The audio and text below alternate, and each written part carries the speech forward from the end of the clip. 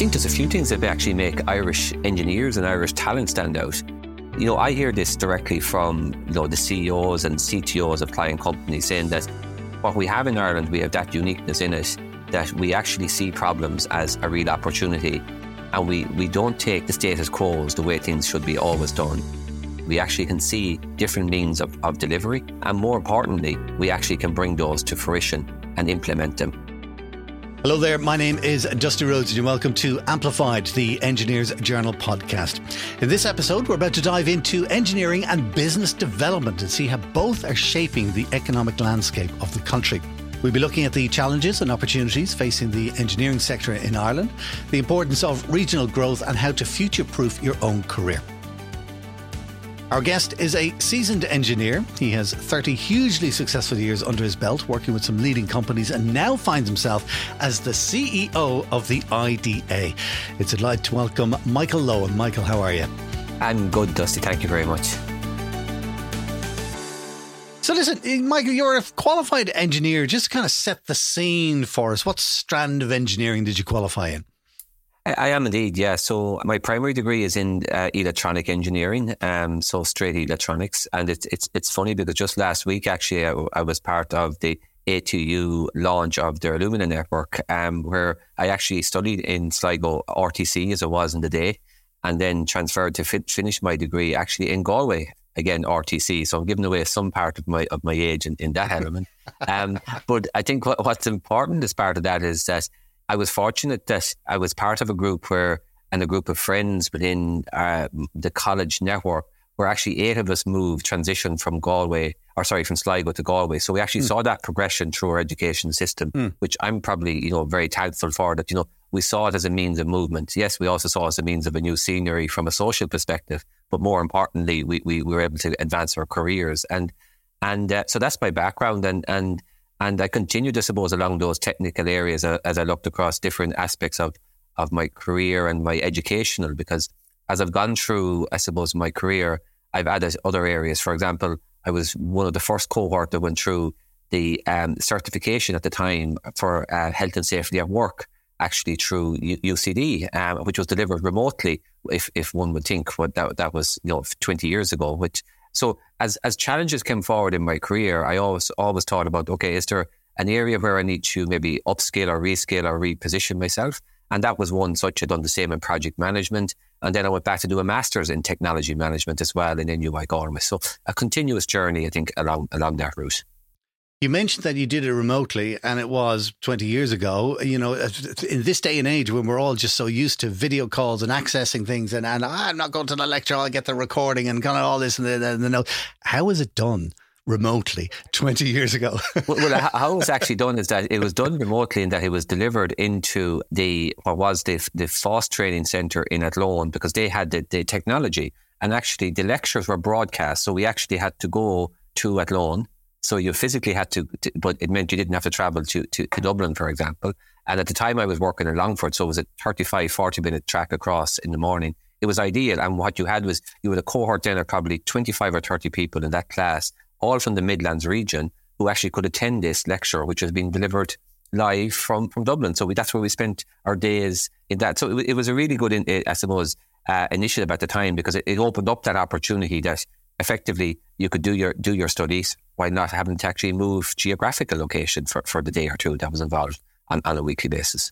So listen, after you qualified and you got into the business, did you do a lot of hands-on engineering, or did you kind of go straight for management fairly fast? Yeah, it's a great question, because when I actually started, I started in very much in a technical role, so in electronics. So, and I tell this story to others as well, is that actually I started in the printed circuit board manufacturing business. So, and actually what we produced was Pioneer hi-fi systems. So things that actually people now are actually coming back to again a number of generations later. So we actually done all the printed circuit board and circuitry and assembly for Pioneer hi-fi systems at the time. So that's actually where I started. So very much technically driven, looking at the technology both from the product perspective and also from a process perspective. And I was fortunate because I started in a company that was relatively small in scale in Ireland, a couple of hundred people. So actually you were asked to multitask and do different roles. So all of a sudden you had to wear different hats. You had to be the technical product expert. You also has to be the process expert. You had to help with efficiencies. You had to help with improvements. And with that, I suppose, started to move into more engineering related and engineering management. And I was fortunate, I suppose, that I was given those opportunities, number one. And secondly, that I was able to take them, because what it did then is it actually gave you experience in terms of people management, in terms of assessing projects, assessing technologies. So it brought you to a different sphere, I suppose, in terms of just a technical element. And at that point then, actually, after 4 or 5 years of that experience, I actually moved to a very large multinational company called Nortel Networks. Large telecommunications company, would be known globally around the world at that time.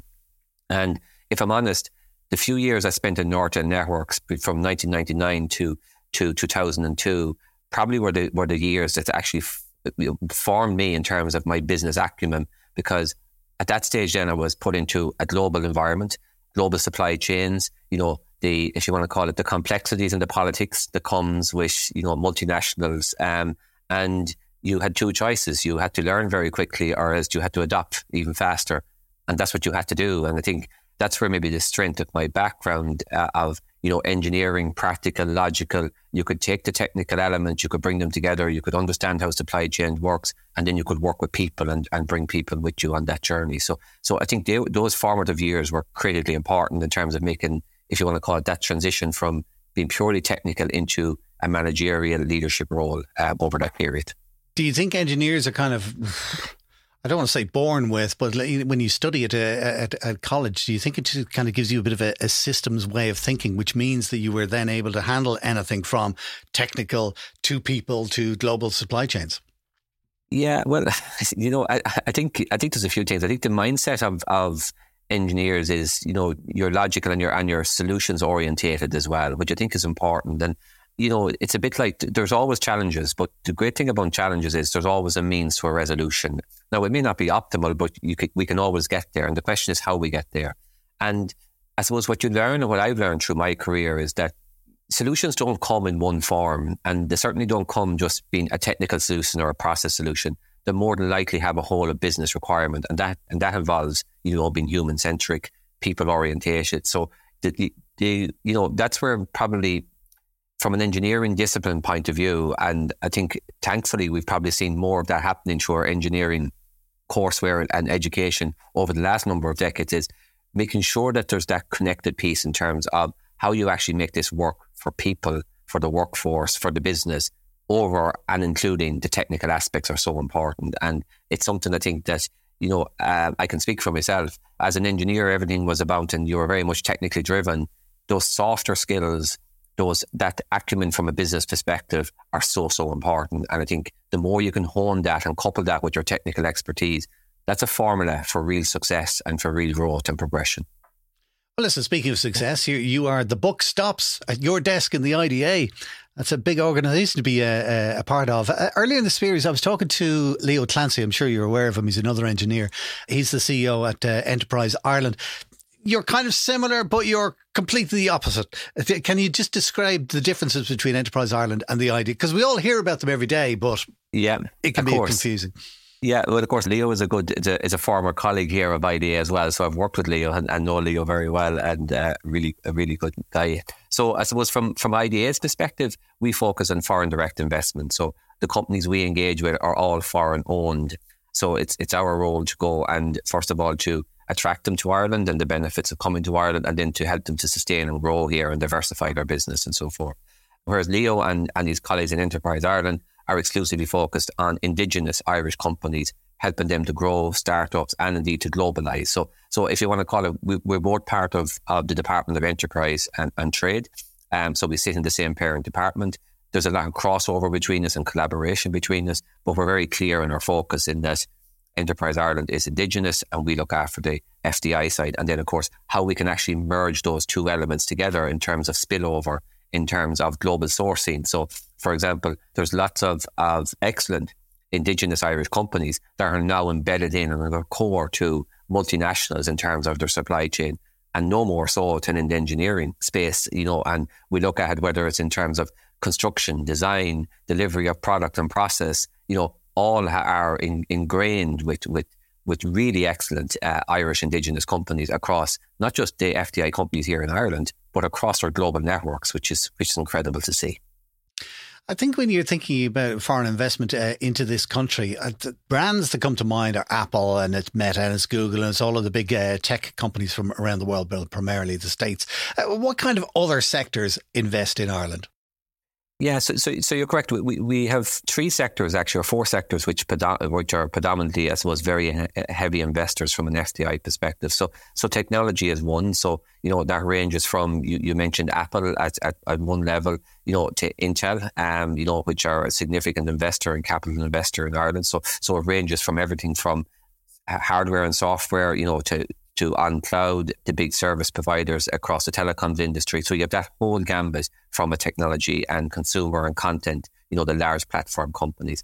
The other area then, of course, that we have a very strong sector in as well is international financial services. So I think the establishment of the IFSC in Ireland, was groundbreaking and that was great foresight at the time of the Irish government to actually have an alternative to London and indeed to Frankfurt. And we've seen the benefit of that in terms of what the industry that we've grown here, that Ireland now is a real location of strength for international financial services. The third sector obviously then is life sciences, and that's biopharma, pharma, and medical device, massive, and in terms of its investment, both in terms of capital, its regional spread, it's in virtually every county in Ireland has a life sciences either company or sub-supplier associated with it. And then they're highly innovative and invest in strong R&D and are really good collaborators. And then I suppose our fourth segment then is what we call our high value engineering segment. So that can vary from anything from automotive industry to, Leaper, producing large cranes from Ireland. So you have a very broad diverse of engineering companies that sit in that. But the key to them is that they're all innovative based, looking to the future, looking to establish their R&D centres here as well. I'm delighted to hear that one of them is high value engineering sector. Not that I'm hanging my hat anywhere in particular, but can you give me an example from the last, 6 months or year of a project that came in? Yeah, so we've had a few. So if you look at Lufthansa in Shannon, actually bringing in a significant MRO activity there in terms of servicing. We've had quite a few actually supporting, as I mentioned, the semiconductor industry as well, which is growing and obviously growing across Europe. And if you look at the sub-supply base that exists for the life sciences industry, we're leading companies here supporting, as I mentioned earlier, not just the Irish sites, but internationally supplying those sites with our products and services. And that's been key. So we've been very fortunate in Ireland to be able to attract and support and maintain those entities here. On the opposite then of success, because it's not all easy, what kind of challenges does the IDA face then when it comes to securing investments? What are the problems you encounter? Yeah, so the landscape for FDI is intensely competitive, and sometimes that can be hard maybe for everyone to understand. Is that when we go to compete for an investment in the sectors I mentioned, the reality of it is that in most cases you have competing geographies, in the 4 corners of the world, looking to win that same investment or to seed those investments in their jurisdiction. So at an international level, the competition actually has probably intensified over the last 18 months or 24 months. And in particular, how's that manifesting itself? It's manifesting itself in the context of the industrial policies now being adopted both within the US, within Europe as well, and indeed in the Far East, has altered. So we're seeing a higher percentage, I suppose, of incentive being offered in certain circumstances. And we've seen that through the IRA Act in the US, through the CHIPS Act that's been proposed in Europe. So that landscape has certainly changed. I think from an Ireland perspective, we need to be conscious of that as well. Of course, if we look locally, then we have to look at our own, we have been very successful for the last decade plus in terms of FDI and in terms of economic prosperity in Ireland in general. Our population is growing, our enterprise base, both foreign and indeed indigenous, have grown. And that leads us to, I suppose, we have, if you want to call it, the challenges of success. And those challenges, as they're well documented, our housing capacity, our infrastructure capacity to meet future growth. They're key elements that we have to continue to address and make sure that we have adequate plans in place for the next generation of investment. Well, I mean, the housing crisis, as you said, is one of the things. How do investors, when they're looking at Ireland, because you need to house workers, they need accommodation, and it's so hard to find these days. How do investors look at those things? Yeah, so I think what we're seeing from investors is they're very aware of, let's call it, the carrying capacity that Ireland has, but they're also very aware of the commitments from the state and from government in terms of resolving some of these elements. So you mentioned housing, and when we look at housing, for example, and even today's numbers, I think from a number of commentators show that, we are going to break the 30,000 completions this year, which is really positive. The Housing for All strategy is certainly key to that, and having that all of government approach. And as I said previously, I think what we're seeing now is an acceleration of that delivery, because as we see with our investment base at the moment, they're making decisions based on the next 3, 4 and 5 year cycles of growth. And the Housing for All strategy is really starting to show its momentum now. And I think that's given credibility to our offering. And even if we look at the last number of weeks, the number of announcements and investments that we've had publicly announced, verifies the fact that, there's trust in the Irish system that we can deliver. When we commit to delivering in terms of infrastructure, such as through housing, that will follow through. And I think that's what investors are confident on. There's a trust that Ireland will actually meet those demands. Do you think that engineering as a subject in itself is an issue? Well, not an issue, but is it something that investors specifically consider about what's available here?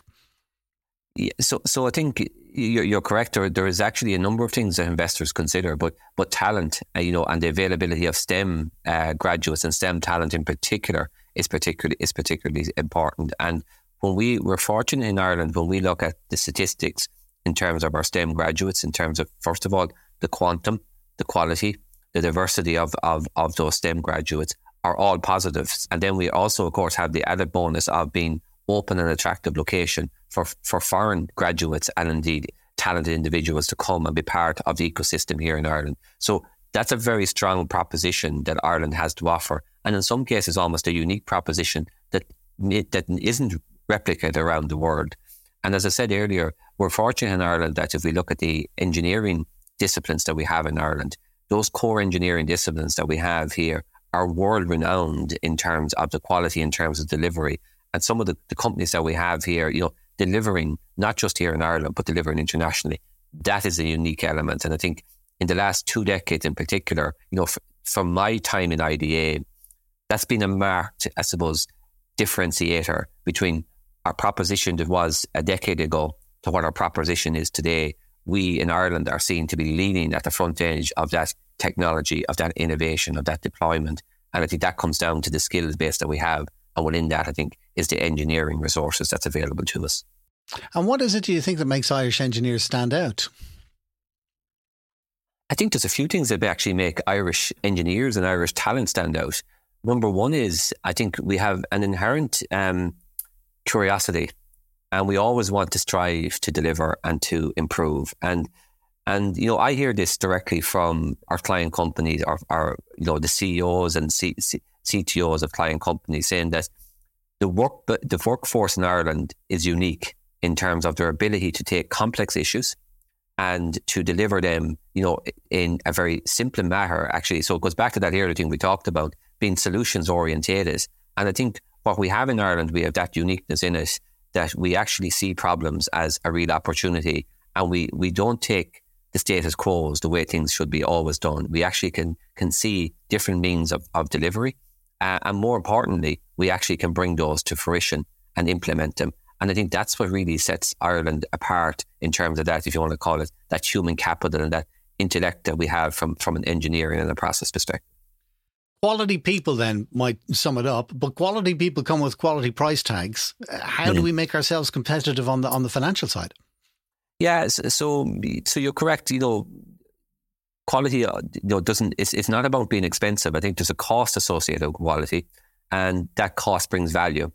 And when we look at, if we think about the workforce and the activities that's happening in Ireland, we have products, everything from, if you want to call it, almost disposable consumer products that are manufactured in Ireland, but are manufactured highly automated, digitized. So therefore the unit cost is controlled and managed. So that's where technology can come to the fore, where expertise can come to the fore.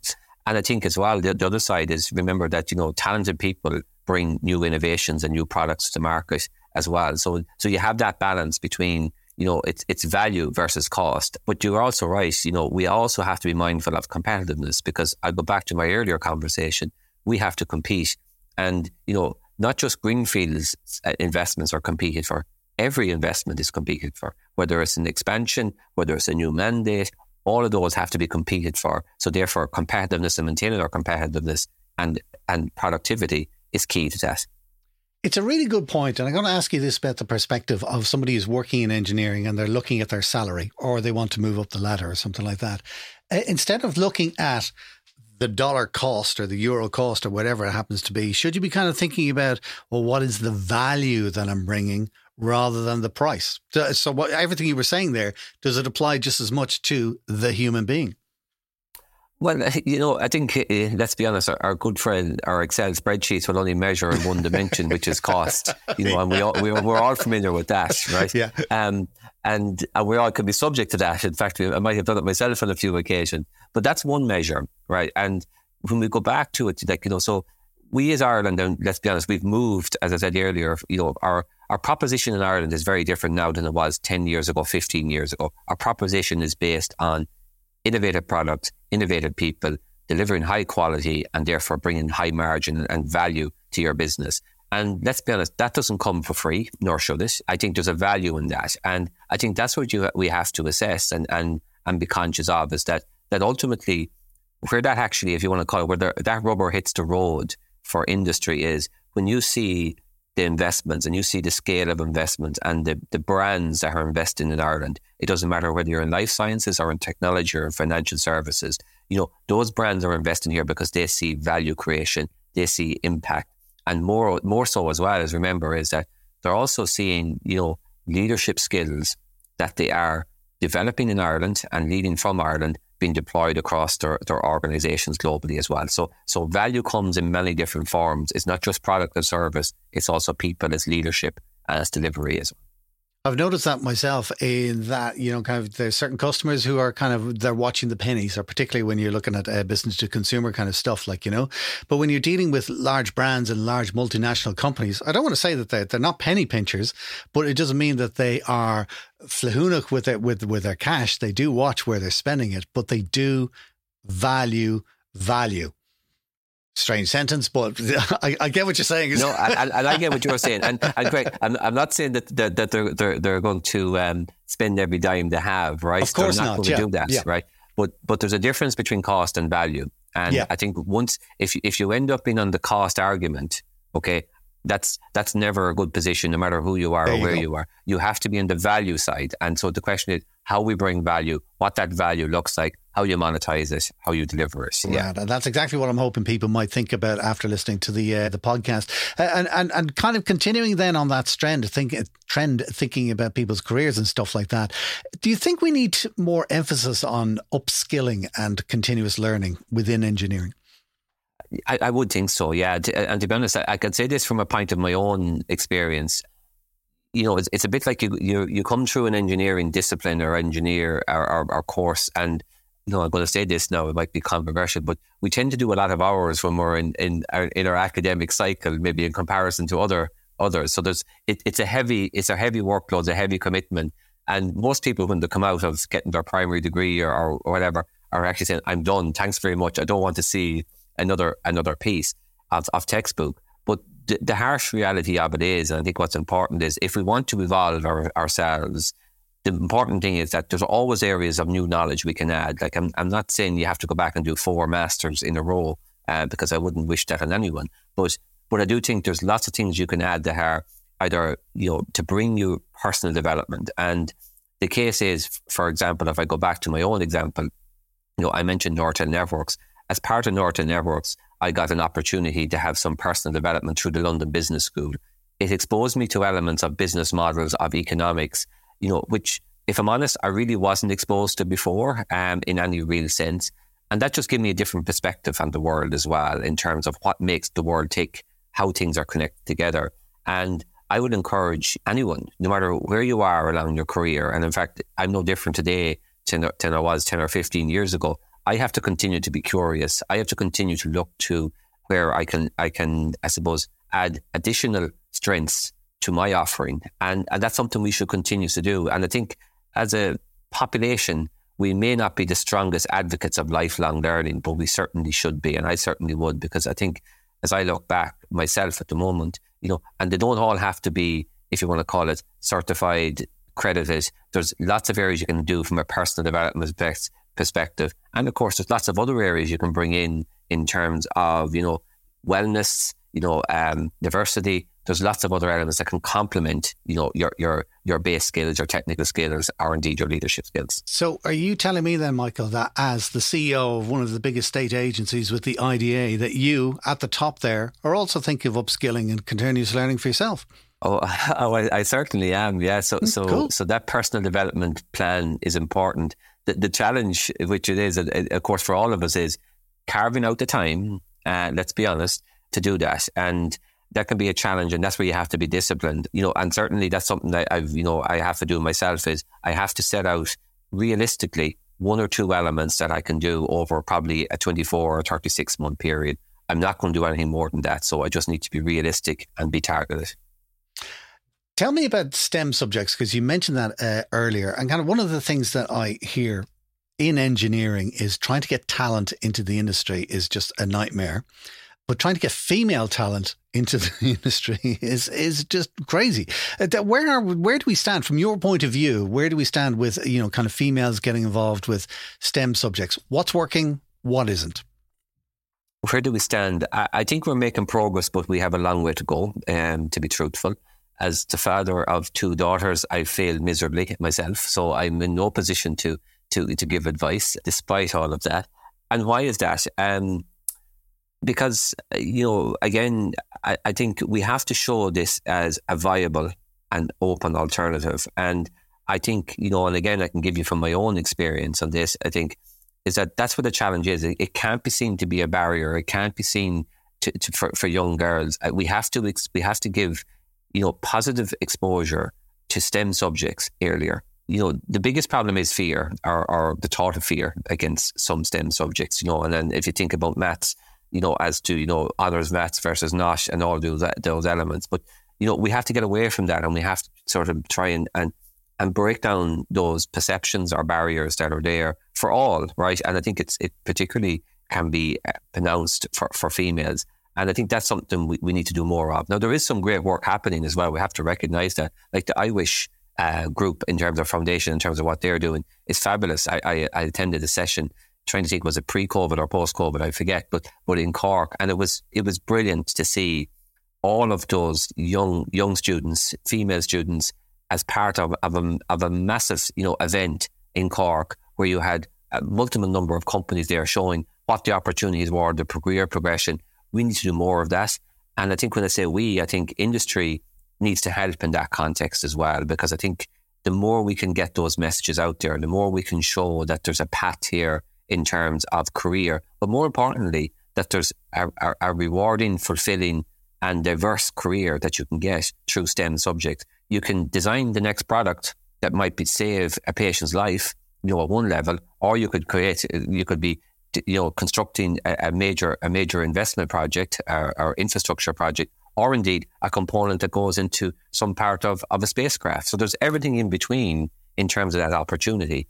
The question is, are we telling the story strong enough, often enough, and are we showing enough of leadership to make that happen? And if I have it right, what IWISH do is they're more or less kind of telling that story of STEM subjects in a positive light, specifically to young women who are coming up through the secondary system and trying to get them into third level education. That's correct, yeah. Good. IWISH.ie is their website. Absolutely check it out, because as Michael says, they're doing some amazing stuff. And if you have an engineering firm, you might get involved. I mean, only good things are going to come out of it. However, Michael, I'm not going to let you off the hook, because you did say that in this area you're a failure. Why? Yeah, why? Yeah, well, it's interesting. Well, you haven't met my two daughters. But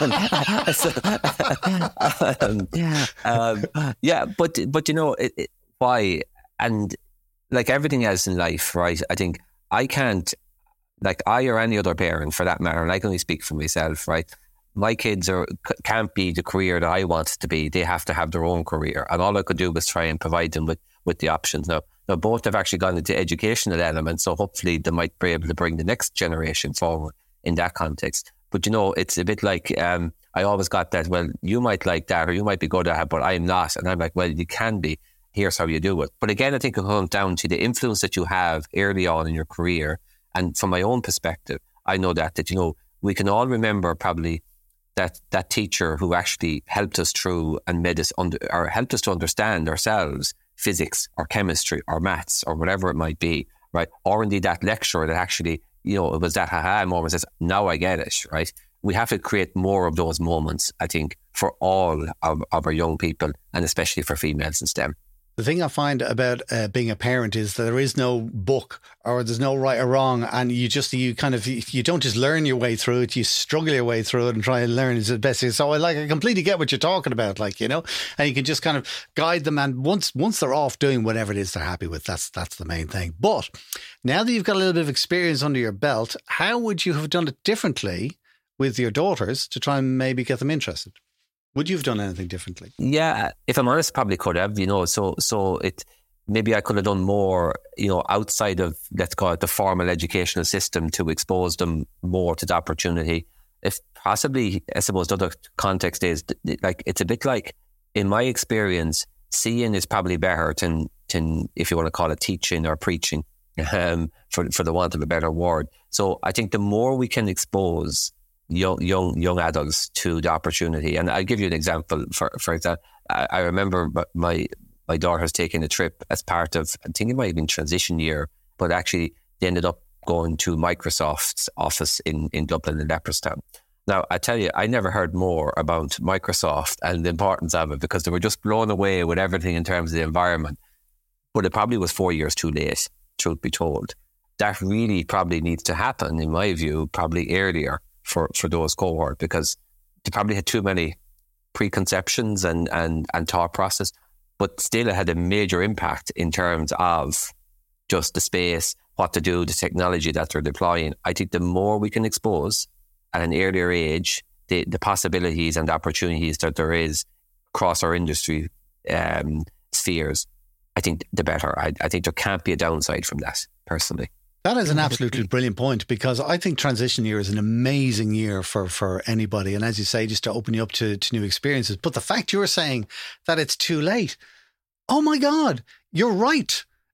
They're teenagers at that stage. They already know everything. It's too late. They have a good grasp of a few things anyway. So yeah. But if you had that, if you had a year possibly between the end of primary before they go into secondary, or maybe there was something in sixth class or something like that, where they were deliberately brought out on day trips to the likes of Microsoft or whatever, correct. Just to that could be a thing.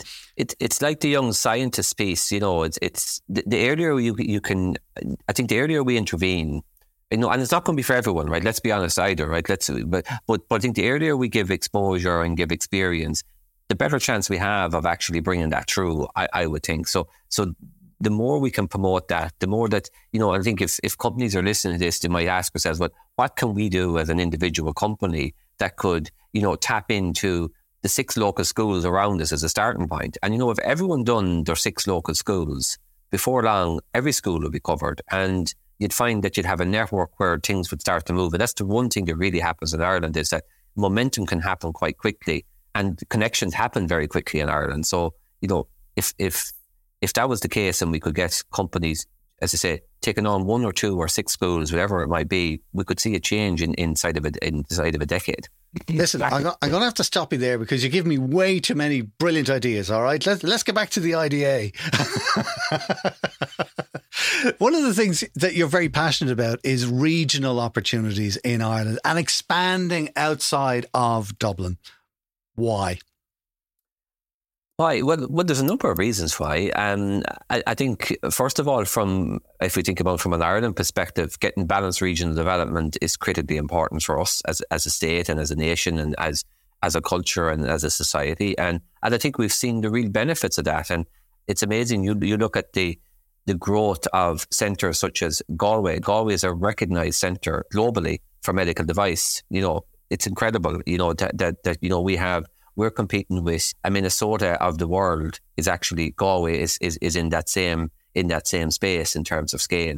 You look at the Western Seaboard. You look at Limerick, transformational aspect that's happened in Limerick on the back of a number of key investments, both from a life sciences perspective and a financial services perspective, has really revolutionised the whole West Coast and the Midwest in particular. So I think I can say the same for Sligo and say the same for Waterford in terms of those investments and indeed for the Midlands. So we've had really strong investment. And what does that do?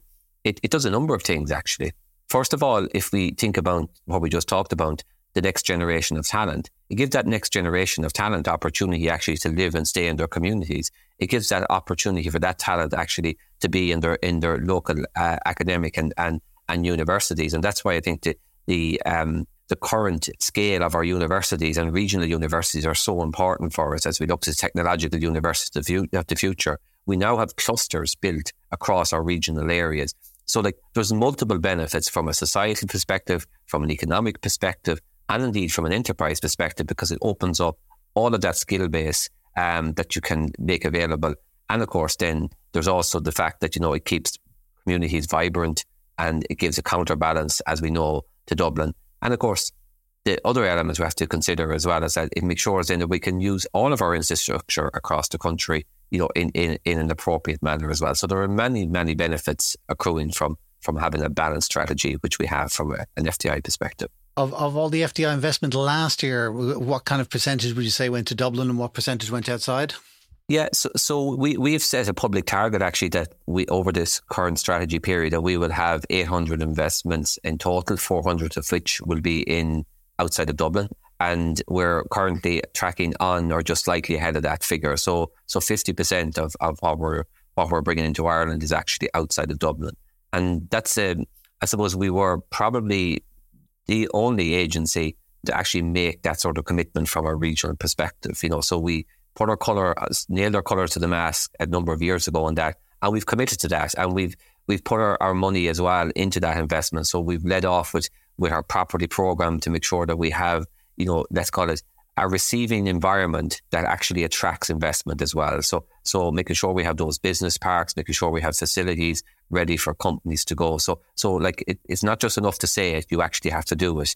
And we've led in the front from doing that as well. And that continues to be successful for us. And that could continue to be our focus over the next strategy term as well.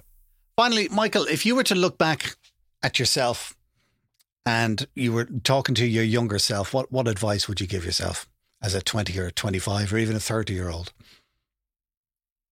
I'd say the advice I give to myself is take every opportunity that comes and to actually trust yourself, because, probably as you start your career, you have doubts as to, is that the right decision or should I speak here? Or, I think have trust in yourself. And I think the other thing is, advice to myself is learn as quickly as you can how to interact and engage with others, because your success is going to be based on how you engage with your peers, how you can influence and negotiate.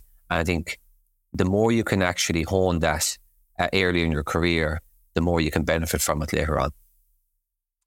Michael Lohan, CEO of the IDA and engineer, thank you so much for talking to us today. Thank you, Dusty. A pleasure. If you'd like to find out more about Michael and some of the topics we talked about today, including I Wish, you'll find notes and links in the show notes area of your player right now. And of course, for information on all engineering topics across Ireland and career development opportunities for yourself, there are libraries of information on our website at engineersireland.ie. That's it for our episode today. The podcast was produced by dustpod.io for Engineers Ireland. Do click the follow button on your podcast player so you get access to all our past and future shows automatically. Until next time, from myself, Dusty Rhodes, thank you for listening.